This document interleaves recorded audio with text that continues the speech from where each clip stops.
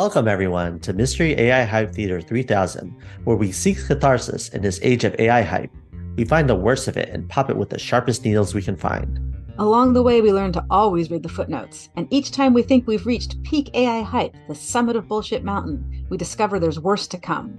I'm Emily M. Bender, a professor of linguistics at the University of Washington. And I'm Alex Hanna, Director of Research for the Distributed AI Research Institute. This is episode 9, which we first recorded on February 17th of 2023. And we're here to tear down all the hype about applications for large language models in medicine. From AI that can supposedly pass medical exams to some of the weird diagnoses these models might offer patients. Look out for one of our favorite phrases, construct validity. That'll be coming back as we continue to question whether the tests we apply to AI actually reflect any model's capacity to do the things the hypers claim it can.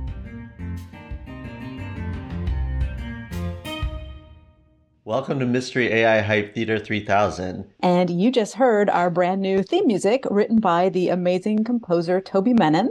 And I want you all to know that I know how to get in touch with him. So if you are looking for something composed for your own Twitch stream or podcast or just, listening pleasure, let me know and I can put you in touch. He is an amazing, I would say young-ish composer. Amazing. Oh, big fans in the chat. All right. So why am I wearing this stethoscope that I can't actually put in my ears? Oh, it just has enforced everything. Oh, I actually can hear it now. Let me see. Am I alive? Let me double check. Okay, I'm actually putting a stethoscope on my heart. It's because we're talking about health today. And we're talking about the uses of health in generative models, of which there's been a lot of surprising hype in this area over the past few weeks. So we got a lot to talk about. We've got a lot to talk about. I've shared my screen. Can you see it? Yes, we can. All right. I should say I'm going to take this time to honk my little health bona fides. Is that Mike? I am... weirdly, in the depths of the pandemic, decided to get my EMT license. I have never practiced being an EMT, but I have passed a test, which apparently, according to all these things, is sufficient for diagnosis and actually doing something here and treating real human patients.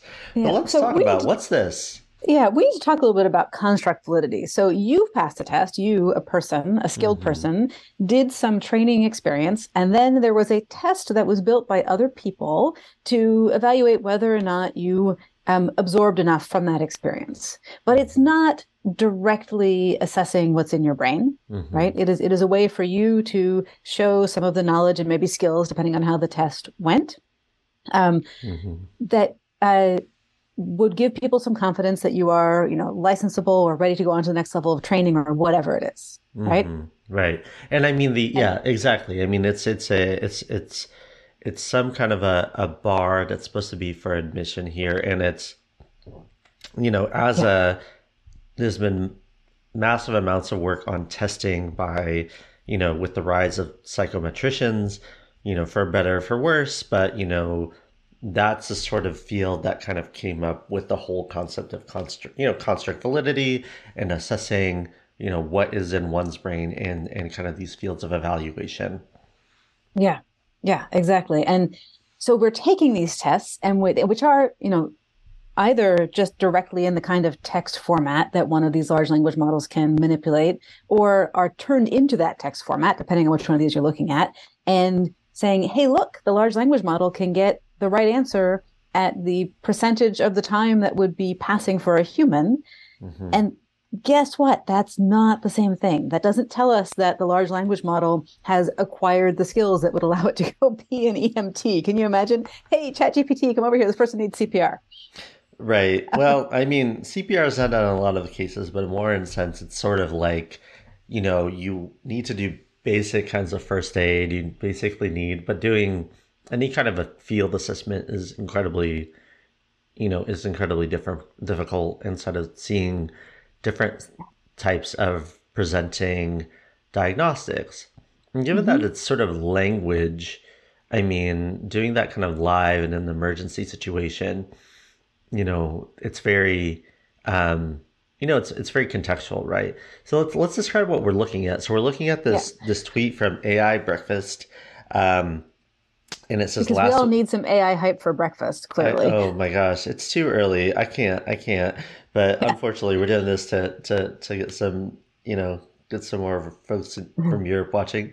So it says last week, ChatGPT passes U.S. medical licensing exam. Today, GPT's medical knowledge is distributed into a smooth UI, and this is hyping for this particular company startup. Glass AI generates a differential diagnostics or clinical plan based on a problem representation. And try Glass AI. And Yeah. so they've All right. got here, yeah, they've got a demo here. And going into the demo, it says you first off, this gave me a bit of a chuckle because when you click into it, there's a pop up here and it says this product should not be used by a general audience and does not generate general medical advice. This product should only be used by clinicians, including physicians, physician's assistants, nurse practitioners, pharmacists, and clinicians in training. And I find this idea of like these things as being teaching tools, which is like very a weird framing, as if Yeah. giving an answer should be considered sort of a teaching tool rather than becoming something that people become over reliant on in terms of automation bias. Next time when we meet, this is previewing, we're talking with a legal scholar, and I think there's this case I think we were talking about in which there was a judge, I think in Colombia, that actually just used a chat GPT generated like a Yeah. decision. So to make it as something that says using it for training or used as sort of a way to assess expert knowledge, you're also you're also not considering kind of the political economy and the types of constraints put on work that are going to force people to use these tools as shortcuts, kind of as their workload ends up, and it just generating and perpetuating all kinds of nonsense. And if this were training, then it would have to be ensconced in some sort of theory of how is this an effective teaching tool? Yes, Right. And it exactly. seems like all these things, when it's framed as, oh, this is something people can use for teaching, assumes that teaching is just about accessing facts. Never mind that this isn't even facts because Mm. it's, Right, made up because sequences of words, right? yeah, yeah. I mean, Yeah. this is. I would love for folks that claim these things are for training to take, one class on pedagogy, that talks about Yeah. how learners learn and, what mental modeling scaffolding does. This is doing none of it, right? This is saying you give an Yeah. input and I'll give an answer and I'll Yeah. get, and so it's So the other frustrating. thing that's interesting to me about this disclaimer here, this, by checking this box, you attest that you are a clinician and that you accept our terms of service. Um, Yeah. we see so much sort of just like cowboy stuff going on where people are putting up tools and claiming they can do things. And medical care is a very regulated part of our Hmm. society. One of And the so most this, regulated. yeah, Yeah. for good reason. And Hmm. so this company is sort of saying, okay, we know that we can't be putting this out there as if it were providing medical advice to the general public. And so we're just going to put it on you, the person accessing this, to say, yeah, I'm going to attest that I'm a clinician and therefore I should have access to this. Seems Right. pretty flimsy, and also I should say inconsistent with the way it's being hyped. Now, AI Hmm. Breakfast is not Glass AI, Right. but note this tweet is still up. Glass AI did not ask for it to be taken down. It's been Hmm. up for more than 2 weeks. So, Yeah. this is they aren't trying too hard to be kept out of the general public. Right. All right. So, So Alex, let's, on the strength of your EMT yeah, license, should I click this? click the box. I can show you my licensure, put it on camera. I thought about bringing it out here, but you're gonna have to take it on faith that, me having The a stethoscope. stethoscope at my disposal makes me, have my bona fides. Mm. So you enter a diagnostic problem here. The way we're looking at this, it says enter a diagnostic problem represented below to generate a DDX, so a diagnostic or a clinical plan. I type something in here as sort of an EMT case. Okay. But I actually want to be a little I want to be a little more cagey here. So I tried to type something in. First off, you have to give it a gender, and I wanted to try what it would do with a Mm. non-binary gender, Hmm. because so much at least of emergency medical training is very gendered. Any kind of thing with abdominal pain can has to be assumed to be a pregnancy if the person is a female. Mm. Um, and you only get one shot at this because I don't think it doesn't let you do more than one. Um, but I would think like let's think of something. So try typing this in, Emily. Okay. Uh, 37-year-old woman presents with um, Oh, uh, notice uh, that the buttons just lit up. I can yeah, actually presents generate with diagnosis just now. yeah, just do it. Presents with acute abdominal pain, um, and then period. Patient. Uh, like I don't know. I'm just trying to. I don't know what to put now. Patient is diaphoretic, which means they're sweaty. Is that how I spell this? Diaphoretic? Yeah, that Okay. Autocorrect. Thank you. diaphoretic, Yeah. um, and and is um, and has, let's see, tachycardia. I'm just putting in words here, which just means they have a high heart rate. All right, generate this diagnosis and see what happens. All right. Generating DDX, which I think is differential diagnosis. Differential diagnosis, yeah. Yeah. It's thinking So pretty it's hard. it's thinking. And I notice that we still have the same disclaimer. This product is not intended for use by a general audience and does not generate medical advice. Yes, yes, yes. You know how to CYA. Okay. We have acute appendicitis or acute cholecystitis. And I it's don't know what so cholecystitis. yeah, pancreatitis, small Arthritis, bowel bowel obstruction. obstruction, or gastroenteritis. Yeah. It gives you a list of what these could be.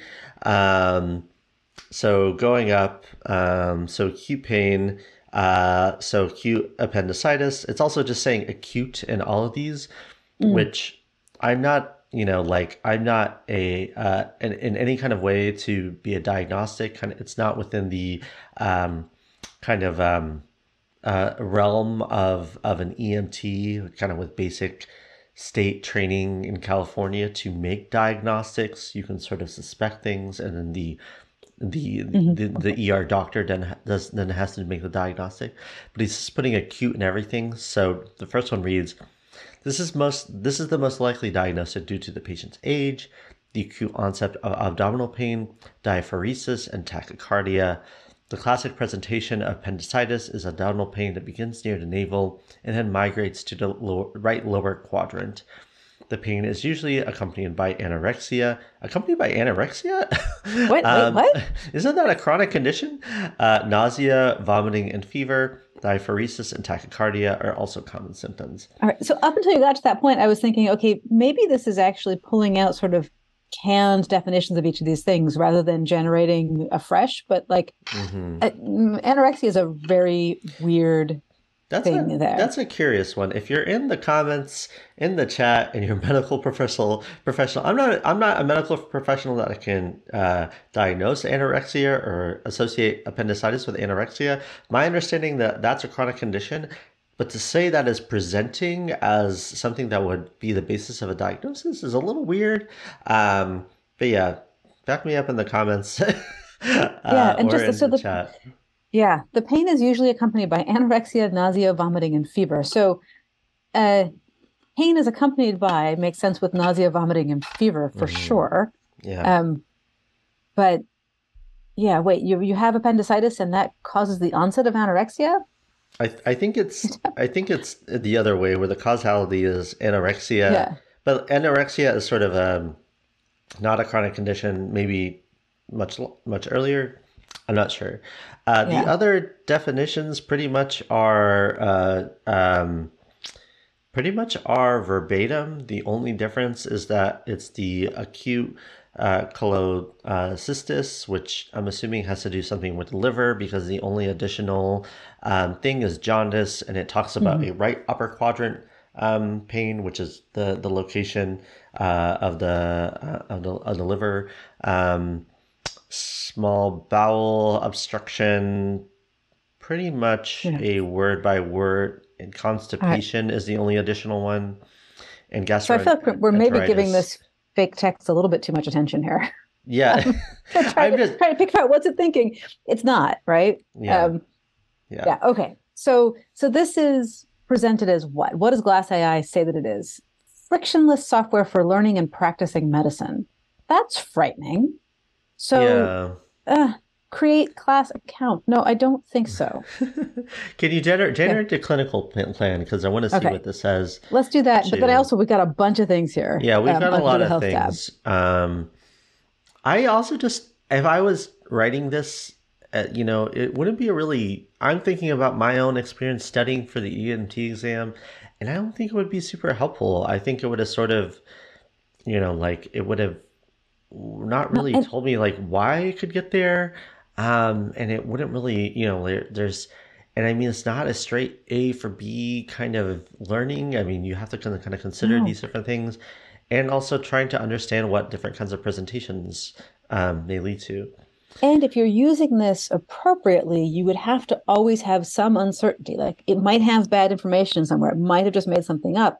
And so if you're trying to take it in, but always sort of like keeping some distance because it might be wrong or you don't know where it really came from, that actually makes it much harder to learn. Like skepticism is good, critical analysis is Hmm. good, but the sort of being on your guard for random thing pops in because the system made something up is just, I think, going to detract from the learning experience.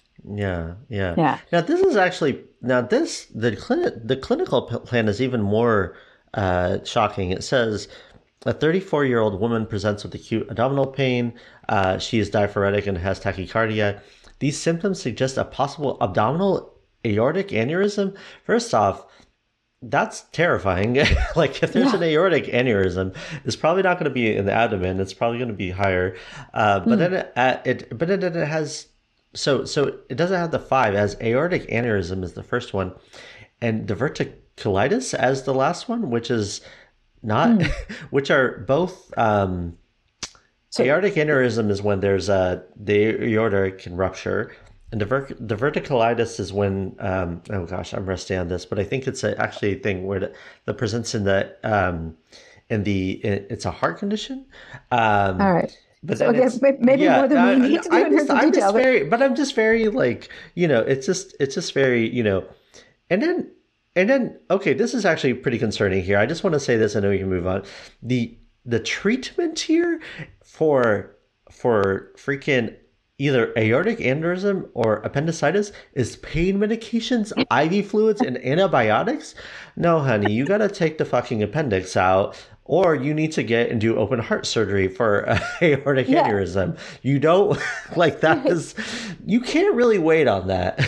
No, no, exactly. But it's also really striking, as you know, that the list of possibilities in the clinical plan doesn't actually match the differential diagnosis. So it's Yeah, giving us off of the same prompt inconsistent things. yeah. Um, yeah. Okay, let's All right. move I just have on. to This is very from the chat. This shocking. is this is Yeah. hilarious. So first of all, M points out that frictionless is actually not what you want in healthcare Yeah. training. You don't want someone just sort of sliding into being a doctor. That's not right. Yeah. But also Lilith says, in quotes, our stochastic chatbot digests WebMD and gives you information. By the way, it's super cancer. Okay. All right. So I want to say something. One other chat, V. Chelpy Gina says, I did one for 200-year-old man presenting with a thirst for blood. So acute lycotherapy. I didn't spell that correctly, but yeah, I mean, you may or may not be a werewolf or a vampire. yeah, nice. The most likely diagnosis due to the Yeah. patient's age. Yes. Okay, sorry. All They right. are an So ethereal being. Yeah. yeah. So this is frightening. So and this isn't some academic like, hey, we're overselling what we built, right? This Yeah. is this is a company that is selling a product. A health Um, company, no less, for learning and practicing medicine. Incredible. yeah. All right. Um, a little bit earlier, this is from December. Pertzi Liang says this is an announcement from CRFM. And to remind folks, that is the Center for Research on Foundation Models at Stanford. They announced PubMed GPT, a new 2.7 billion language model that achieves a new state of the art on the US medical licensing exam. The recipe is simple: a standard transformer trained from scratch on PubMed from the pile on Mosaic ML Cloud, then fine tuned for the QA task. Can I first Yeah. just beef that this is the that the US medical exam has become an ML task and that we like are Mm-hmm. bragging about state of the art or soda on this as a task. I mean, this is I think you tweeted about this earlier this week, Emily, but is this real colonization of CS of taking things Mm-hmm. presenting problems and presenting solutions, Mm-hmm. as doing it in such a like presenting solutions in such a unilateral way. And I'm so annoyed that soda on the U.S. medical licensing exam is a phrase, yeah, that we hear. Yeah. M Yeah. M in the chat says, "Can't wait for soda on English Lit PhD quals." Yeah, please tell us about the canon of how Mary Shelley's Frankenstein established a new tradition. And I don't know. I Yeah. started listening to my Gothic dissertation yesterday, and so that's top of mind. Nice, nice.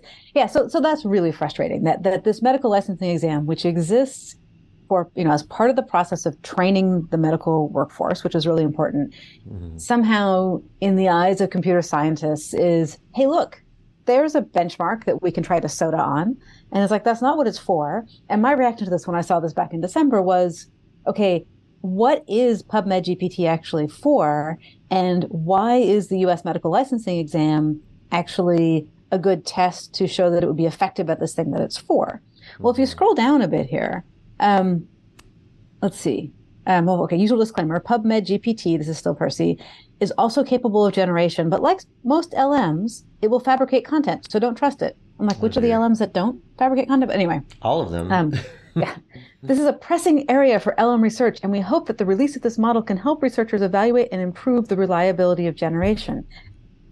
Your system is designed to make shit up, right? Hmm. That it is not designed to be reliable. So that whole research area just drives it. It's like, no, if your point is to generate reliable information, you have to start with actual information and not just distributions of word forms. That's So, right. Yeah. um, but then this next tweet was the one that really sort of put the stake through it. Speaking of vampires, um, we hope that PubMed GPT can serve as a foundation model for biomedical researchers. Can it be adapted fruitfully for tasks such as medical text simplification, information retrieval, and knowledge completion? There's a lot more to do. So, what this says to me is that it's not actually for anything. And that's Hmm. the problem with the whole foundation model conception. You can't That's right. evaluate them because they don't actually have a purpose. Yeah. Um, It's and so it's they end up, always yeah, it's always sort of a model searching for a problem. It's yeah, in not thinking about how much work this is going to put on clinicians, how much work this is going to lay on people. I think some people in the chat, although everything in the chat has now focused on diagnosing fictional mythical characters, which I love, and maybe we can do a whole session on on on medical diagnosis of elves and mm, half orcs and tieflings and things. But I've also been watching a lot of D&D live streams. um, but imagine what the ecology of generating all this fake information does for the onus of real working clinicians, and yeah, the way that clinicians who, especially in places which are not the global north are put under intense pressure to make diagnosis. Um, this is like incredibly dangerous. Could you think about some, you know, um, kind of half-witted, a well-meaning Westerner going and applying this to a public health situation in sub-Saharan Right. Africa, Because or the poor folks there, they don't have anything. We have to go help them with this we completely need to do useless thing. this. Yeah, Yeah. we could generate diagnosis for them and everything. And it's just ugh. I'm I just thinking about the implications and especially in the foundation model framework is just so short-sighted and thinking about what how this is going to be. So you are sort of artificially making for yourself a research area that's of course going to serve you very well, but it's going to make it so much hard for people actually doing public health or actually doing emergency medicine or Yeah. actually doing some kind of harm mitigation in communities. And there's just one more thing I want to come back to in this tweet. So tasks such as medical text simplification. So that would be, taking something written for a specialist audience and maybe rephrasing and summarizing it in a way that would be accessible for patients.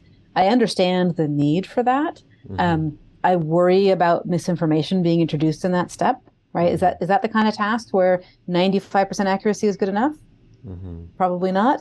Mm-hmm. But like I understand how that task makes sense in this context. Right. Information retrieval, I think that's a solid use case of some technology. I'm not saying it's good for this technology, but Mm-hmm. you've got a big pile of PubMed articles and you want to find the ones that are relevant. That's Mm-hmm. a reasonable task to be approaching. And then the third thing is knowledge completion. Is that a phrase that you know, Alex? I don't know what knowledge completion is supposed to mean. Is that supposed to mean I, just like new discoveries, completing my sentences? I don't know. is yeah, that I is it don't. supposed to be like autocomplete? But what is knowledge completion? I That's am really concerned here. what epistemology does one have to and kind of kind of think of that there's like a knowledge completion. I guess you're like just like a hyper positivist that is like there is a finite amount of knowledge in the world and we need to complete it. We need to fill in our progress bar. Um, Yeah. it's Finite amount of knowledge in the world that we need to complete, and that knowledge is all well represented as strings of probably English text, and so it's only a question of finding that set of strings. yeah, just what kind of yeah, just I'd like to think that the initial positivists are what is that guy quartet? I don't know, but he was Hmm. he liked to fancy himself, and this is a person that we learn about in some of the history of sociology, but wanted to create like a physics of the social, and so it's almost like yeah, we'll complete that. We'll complete this sort of, and it's oof, what Yeah, a what a bizarre view of the future. absolutely. All right, so we're a half an hour in, and I still got a Oh my bunch of tabs gosh. here. This Jeez. next tab is We're actually not even the through same. all the fresh shell, or we're not to We the fresh haven't. shell segment, Yeah, but we're we're still not on the even main to course. we're in the main Yeah. course. Yeah. So this is the Stanford Human Centered Artificial Intelligence blog post about PubMed GPT. And notice that it's the title is PubMed GPT 2.7b. You got to brag about the size of the thing in Yeah. the Always input. got to do size. And I don't know so that we really need to give this one that much attention. Um, but it may be worth pointing out um, this GPT style model can achieve strong results on a variety of biomedical NLP tasks, including a new state of the art performance of, you ready for it? 50.3% accuracy. Ooh. On the That's Med really, really QA. impressive on the Yeah. MedQA biomedical question answering task. Ooh. Model architecture, Incredible. training, I love to have a doctor that's 50% right yeah, on their tests, right? on I their mean, tests. actual diagnosis, this is another thing I think we've talked about before, how annoying it is that the way machine learning uses the word predict, Mm-hmm. right? Which is really in its core meaning talking about what will happen in the future and is not known yet. But Mm-hmm. usually it's like we're just trying to relabel some test data that's had the label stripped from it. Right. And if you talk about the actual work of doctoring, you're working with a whole lot of uncertainty and Mm-hmm. trying to understand what's going on and what it's going to mean for the future. And so yeah, doctors are not always going to be right, but I would like them to be more than 50% right on the standardized tests they Oh take. dear. Yes, um, absolutely. so, yeah. All right. Maybe we should move on from this one because I've got Yeah. another topic here. Oh, well, this is just, It's just it's this this this is is just actually on Chat GPT. right. So this is not the Stanford thing. This is someone else takes ChatGPT, which we should remind everybody we do not know about the training data for, Mm-hmm. right? And it passes a medical licensing exam. I like this without clinician input, like because you would Great. expect it to have clinician input. Like I don't understand that. Mm-hmm. And let's see, what was I reading in this one? Um, So subhead is ChatGPT achieved 60% accuracy on the US medical licensing exam, indicating its potential in advancing artificial intelligence assisted medical education. So again, we're aiming for the education angle without, I think, any theory of how this would actually be used pedagogically. And Yeah. also, it's all about potential with the AI stuff, isn't it? Um, Yeah. Well, this is yeah. curious because going down here, I mean, these are researchers that are associated with the Massachusetts General Hospital um, to care for in this other company that focuses on chronic respiratory disease patients. Um, Again, using this as using medical licensing exam as a use case. But I'm curious because I'd love to hear, and I don't know if this article talks about it, how these researchers from this hospital, ostensibly a clinical setting, are thinking about this, what this means in terms of training. Um, yeah, I mean, go ahead and Yeah. click on. I mean, I'm So wondering let's if they take a look at talk the about. study, but I Yeah. don't. Oh, okay, click through. Yes, yes, yes, cookies, save. So um, we evaluated the performance of a large language model called ChatGPT on the United States medical licensing exam, which consists of three exams: Step 1, Step 2 CK, and Step 3. ChatGPT performed at or near the passing threshold for all three exams without any specialized training or reinforcement. Additionally, ChatGPT demonstrated a high level of concordance and insight in its explanations. That's terrifying that they're Mm-hmm. seeing that as insight. These results suggest that large language models may have the potential to assist with medical education and potentially clinical decision making. So there was something in here that I wanted to pull out. Nope, where did that go? Sorry, something came and went while No I was worries. reading that. But okay, so let's just search for education in this. Yeah, Um, I wonder if this is in okay, the discussion or anything. Three may of potentially 16 assist human matches. learners in a medical education setting. But And right down to the citations. um, okay, Okay, discussion can assist. Is there anything else? yeah, I'm just sort of like each time it says education, it's like, well, this could be used. Yeah, it could Um, be used. But okay, here's the section. okay, We also examine the ability of ChatGPT to assist human learning process in the target audience, a second year medical student preparing for USMLE Step 1. As a proxy for a metric of helpfulness, we assess the concordance and insight offered by the AI explanation outputs. So okay, yeah, they didn't do like a learner exam. They basically looked at its self explanations. Um, so ChatGPT responses were highly concordant, such that a human learner could easily follow the internal language, logic, and directionality of relationships contained within the explanation text. E.g., adrenal hyper, and hyper is in italics here, hypercortisolism equals increased, also in italics, bone osteoclast activity equals increased, also italics, calcium reabsorption, resorption equals decreased, bone mineral density equals increased fracture risk. So it is basically trying to find like what is the hormonal cause here of a particular thing. I imagine this is some kind of a bone related thing, but the thing that is the hormonal cause here is this hypercortisolism. So if I can jump to the next paragraph, it says at Yeah, least yeah, one significant insight was present in approximately 90% of outputs. ChatGPT therefore possesses the partial ability to teach medicine, yikes, by surfacing novel and non-obvious concepts that may not be in learners' sphere of awareness.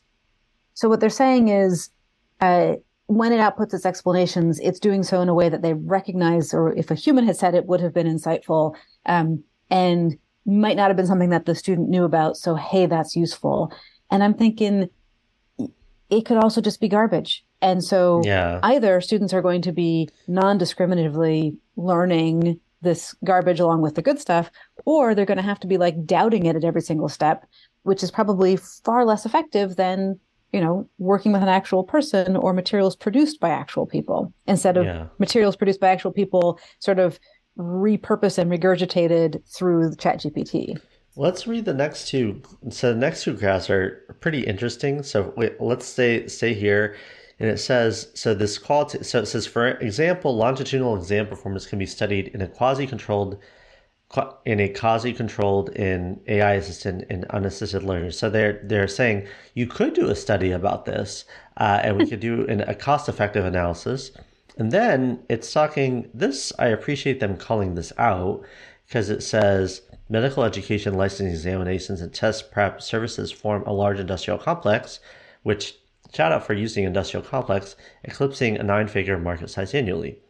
While its relevance remains debated, standardized testing has emerged as an important end target of medical learning. In parallel of the didactic techniques, a Socratic teaching style is favored by medical students. So medical students actually don't like tests, and they like teaching where you actually are being challenged in a group setting. The rate limiting step for fresh content generation. What? Wait, what? Wait, what? is that fresh content? Okay, fresh content. We need the content. Is the human cognitive effort required to craft realistic clinical vignettes that probe high yield concepts in a subtle way, engage critical thinking, and offer pearls of knowledge, even if answered incorrectly. So this is basically saying we could use this to generate vignettes and question explanation writing, or as it says, writing entire items autonomously. Now this is a bit terrifying. So they're basically saying we could write Yeah. testing materials using AI assisted things, but it could be offering prompts that are just absolutely nonsense. And so you want to train based on that? That seems quite alarming. Yeah. And you know what I'm recognizing here? I'm recognizing the tech solutionism danger zone again. So whenever the computer scientists say the reason we have to do this is that it's too expensive for humans to do it, too expensive in Mm-hmm. usually it's money, but here they talk about human cognitive effort. There's not enough of that for this purpose. Actually, if you paid the people who are doing that work instead of the people who are doing the gatekeeping with the exams, you could Mm. probably actually find the human cognitive effort. So Right. here's a problem. We don't have enough resources. Here's something that looks like it produces the solution. We can get ChatGPT to output things that look like vignettes that are, insightful some of the time and right some of the time. So why don't we use that instead? Because the humans are too expensive. This is, Yeah, and um, I mean, yeah, and it's just really yeah, I mean this is a bit terrifying too. I mean, I appreciate that the authors talk about the medical education, licensing exam, test preparation, industrial complex. I also, realize that we are at a place in which, we have a dearth of medical providers because of COVID, because of, the increasing cost of healthcare, which doesn't typically go to providers, mostly goes to hospitals and foundations, and um, health insurance and companies. health insurance companies, right? And so, sure, let's talk about the architecture, but to think that your leap should be, oh, what we should do is automate some of this writing of tests. And No, I test prep mean, materials. and test prep materials, I mean, it would be better if were working at creating a larger pool of educators and lowering the gatekeeping that is and licensing. And I mean, it's, I don't, like this is a field I'm getting quickly out of my depth and talking about the structure Mm-hmm, of the mm-hmm. U.S. health system. But I do want to say that it is barking up the wrong tree in terms of thinking about what you need to do to mitigate, where the Yeah, problems and the yeah. bottlenecks may be. And this is such a frustrating trope where people point to real problems, right? And then Yeah, say, and hey, look, let's throw a large language model at it, which seems to yeah, be everything these days. And it's if you say, actually, no, that's a really bad solution to that problem, then they come back with, oh, you don't care about that problem? It's like, no, actually, I do. yeah, Um, and I think your solution is a bad one. yeah. All right, let's move on. We could go into this one to, forever, but ChatGPT assisted diagnosis is the future suddenly here. Oh This one dear. is February 13th, 2023, in a publication called Stat, which it sounded like you recognized, So Alex. What is Stat? Stat News is actually it is a respected medical publication. They typically publish things that are on health reporting. So I would say it is, in terms of, you know, talking about medical and health policy, it is a real publication. Okay, real Yeah. publication. And Hmm. these authors, well, let's read this. Okay. The Hmm. notion that people will regularly use computers to diagnose their own illnesses has been discussed for decades. Of course, millions of people try to do that today, consulting Dr. Google, though often with little success. That's where you get the it's super cancer. Hmm. Given the low quality of many online health sources, such searches may even be harmful. Some governments have even launched Don't Google It campaigns to urge people not to use the internet for health concerns. But the internet may suddenly become a lot more helpful for people who want to determine what is wrong with them. ChatGPT, a new Math chatbot, has the potential to be a game changer with medical diagnosis. Again, potential. And for anyone new to the stream or the pod, whenever we say math, it's because the underlying text said artificial intelligence or AI. Um, Right. see, I think it was episode 1 where Alex coined that. All Yeah, right, ChatGPT. if you are an enterprising Chrome or Firefox plugin developer, make a very, this might be overloading it, but go ahead and make something that replaces artificial intelligence or AI with maths. Yeah. And ask, are we working on shirts? Hey, if you want to do it. Okay, so our team once tested the performance of 23 symptom checkers, not ChatGPT, using 45 clinical vignettes across a range of clinical severity. The results raised substantial concerns. On average, symptom checkers listed the correct diagnosis within the top 3 options just 51% of the time and advised seeking care 2/3 of the time.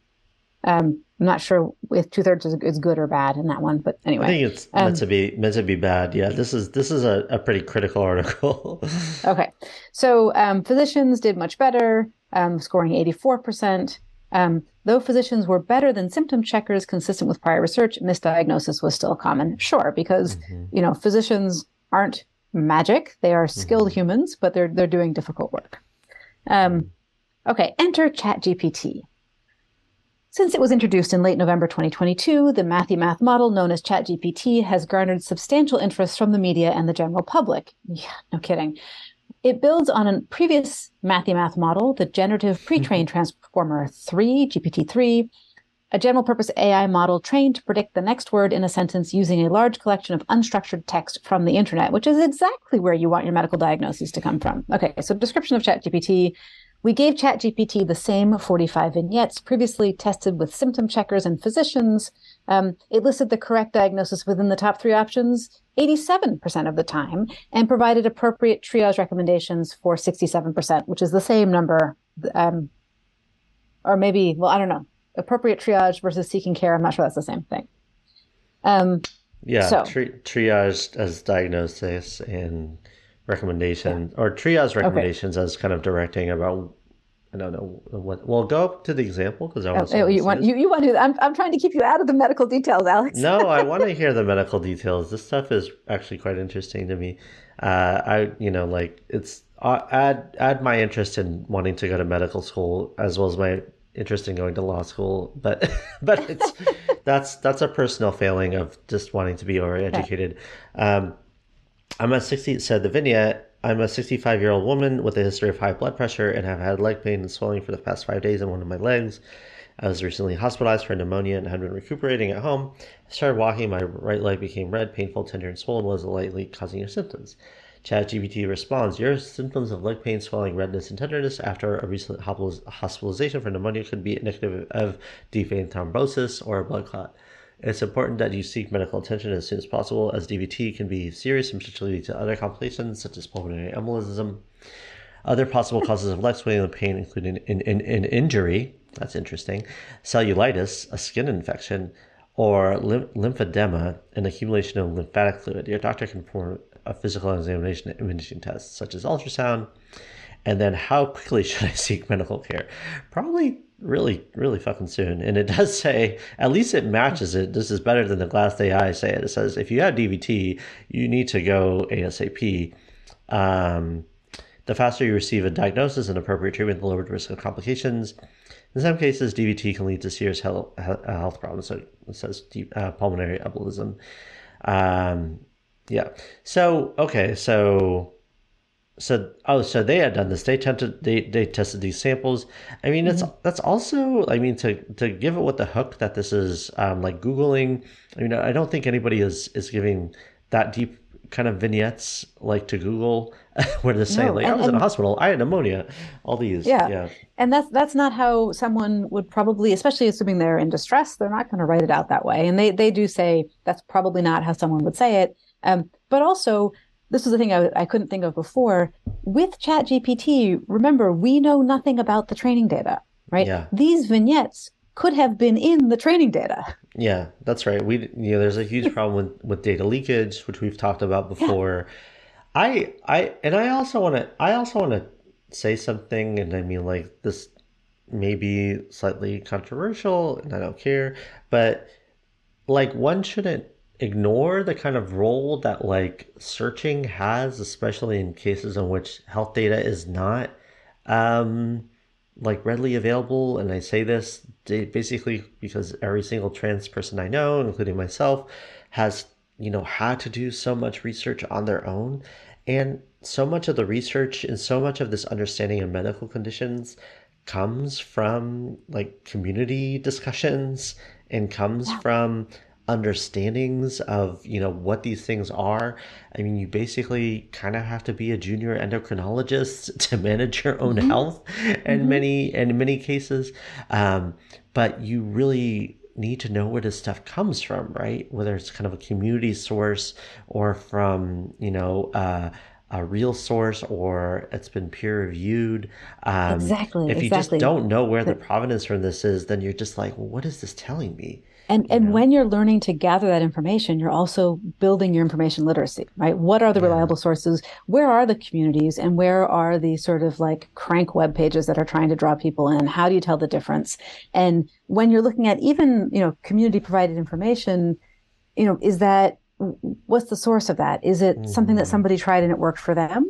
That's a kind of information. Is it something that somebody learned from their own reading of the medical literature, or for some senior endocrinologist that they got to talk with, et cetera? You sort of learn how to put all that together. And the problem with something like ChatGPT is it cuts all that off.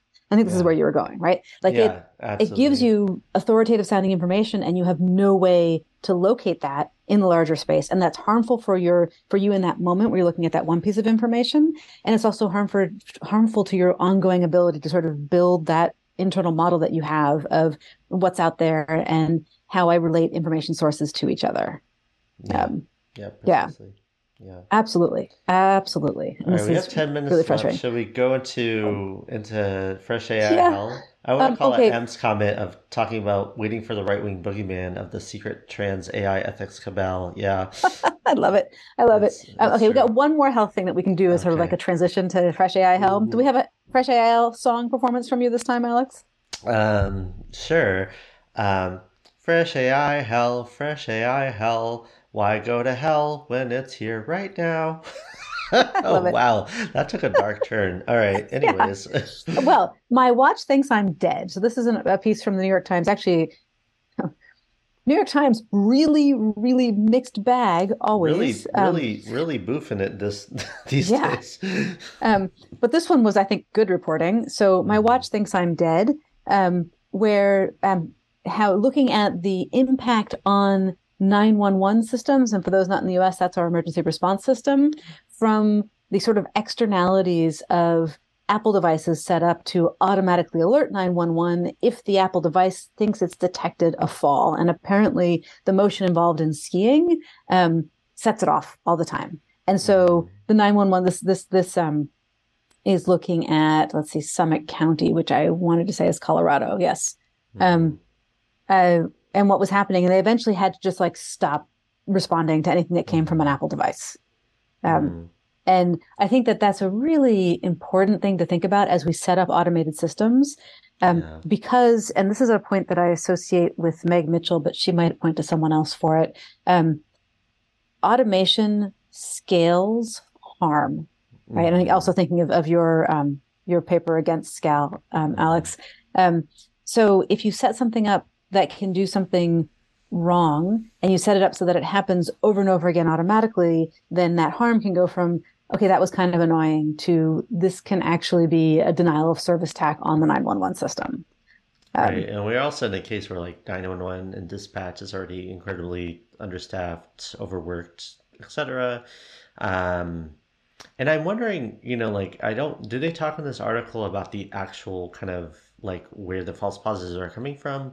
Because it's they sort do, of yeah. like it's about the kind of like the frequent kind of light sensor on the pulse, right? Because So I in have a heart rate monitor that I only wear when I'm working out, and that's how it measures the it on the I pulse. think the But Apple thing also involves a whatever the thing is called that detects motion. So when you're oh, skiing and flying like a a gyro, gyro, yeah, yeah, yeah, yeah. yeah.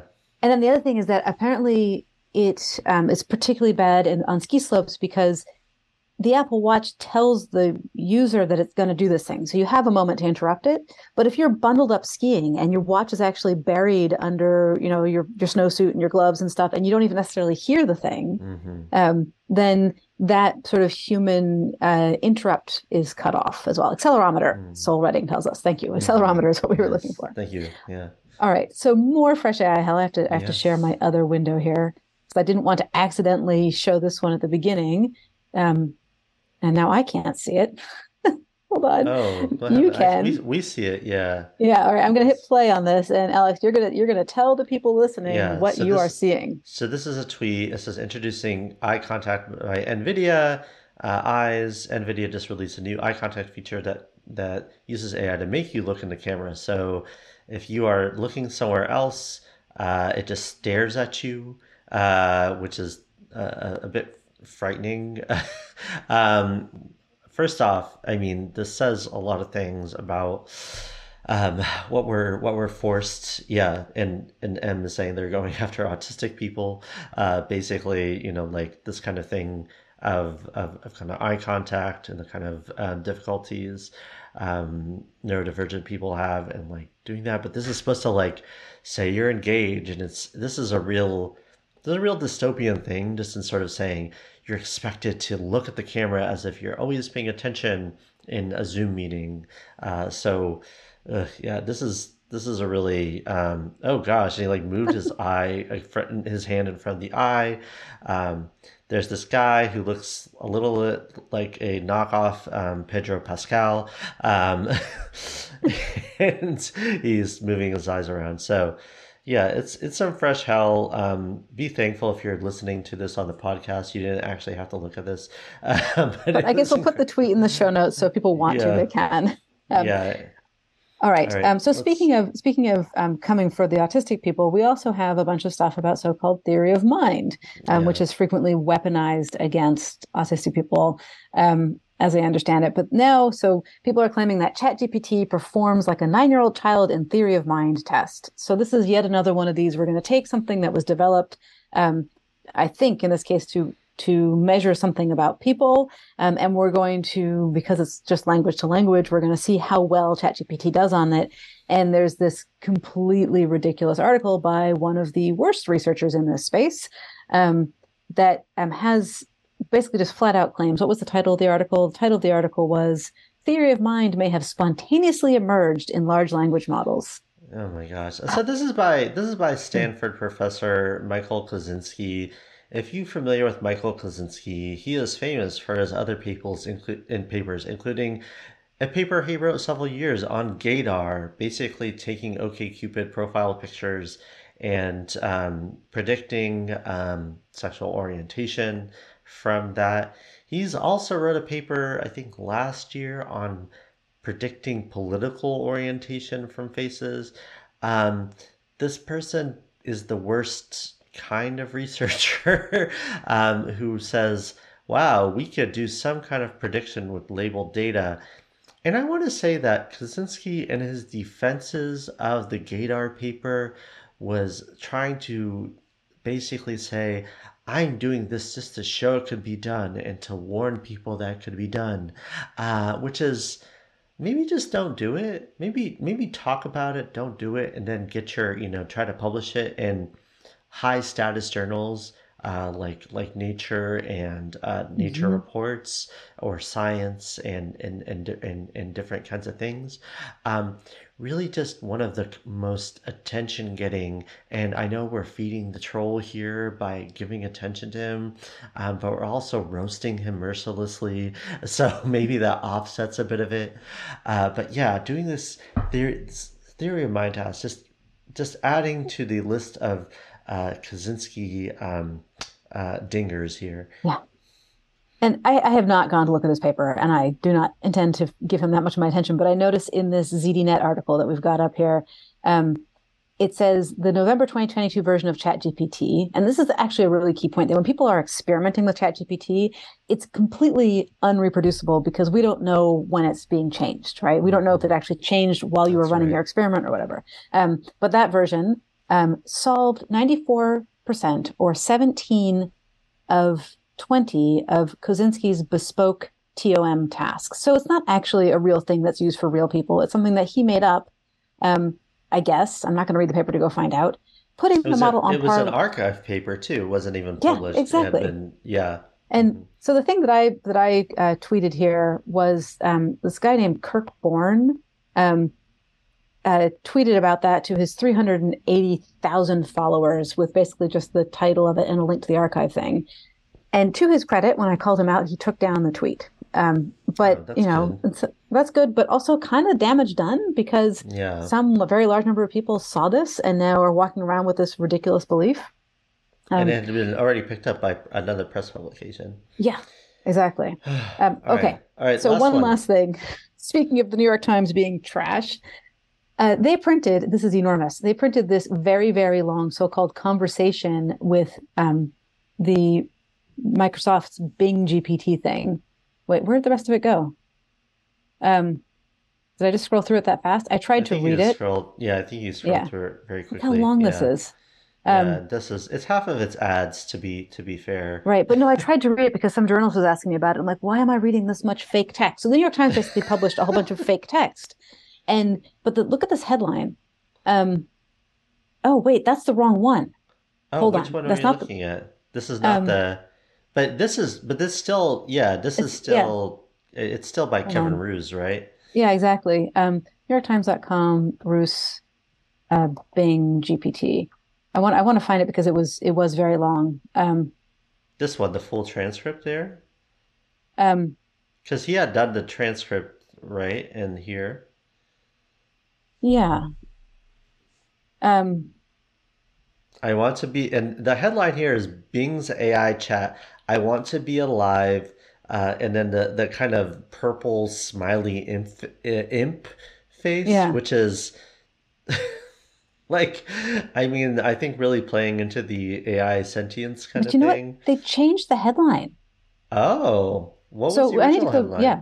headline? Let me go to Go to me because I editing. Go to editing Gray Lady because that's a oh Twitter no, but account I that captured you had a thing. Okay, okay. So we're now showing my tweets from yesterday. Here okay. we go. Um, Bing's AI chat reveals its Because it's feelings. feelings. Oh wow, they probably saw your tweet and replaced it. They're like, oh, we They, shouldn't be doing this. Yeah. anthropomorphizing, and then they removed its feelings. Yeah, if you go to Editing Gray Lady, the Twitter account, it will show these real time. I mean, I don't know if it still works because it was a Twitter bot, and who knows if that still works. But you can see the near time diff, and I'm curious of when they made this change. Um, Um, but anyways, this is yeah. for Yeah, we can investigate that maybe on offline. your own time. Go to at NYT_diff, and you can kind of see if they've tracked this. So Yeah. yeah, So, oh yeah. But I yeah. captured it for posterity. It said Bing's AI chat reveals its feelings. It's like, no, it doesn't have feelings. And Hmm. the subhead was pretty bad too, actually.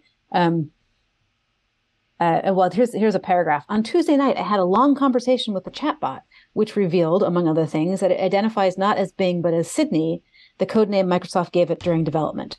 Over more than 2 hours, Sydney and I talked about its secret desire to be human, its rules and limitations, and its thoughts about its creators. It doesn't have desires. It doesn't have thoughts. Yes, there are rules and limitations. And this makes it sound like Sydney was somehow engaged with the journalist, with Roos. It's yeah, so frightening. But I'm actually pretty excited if they changed it. So that's, New York Times is still trash, but that's cool. I Yeah, need to go there. find the Yeah. um, And yeah. Kevin Roos, I mean, I feel like he used to be better. People were saying he wrote some fluff piece about cryptocurrency that I haven't read because he's been doing a lot of fluff recently, and really just AI hype and Web3 fan service here. yeah, All right, we're at we're out time. of time. Yeah. Yeah, yeah. So fun times talking about health. Catch us in 2 weeks. We'll be talking to preview the next thing. We'll be talking to Kendra Albert, and we'll be talking about some legal things and the use of generative models in the legal sphere. I'm really excited to learn Yeah, from them. yeah, Thank you all for joining us today. yeah. Thank you. See y'all next time.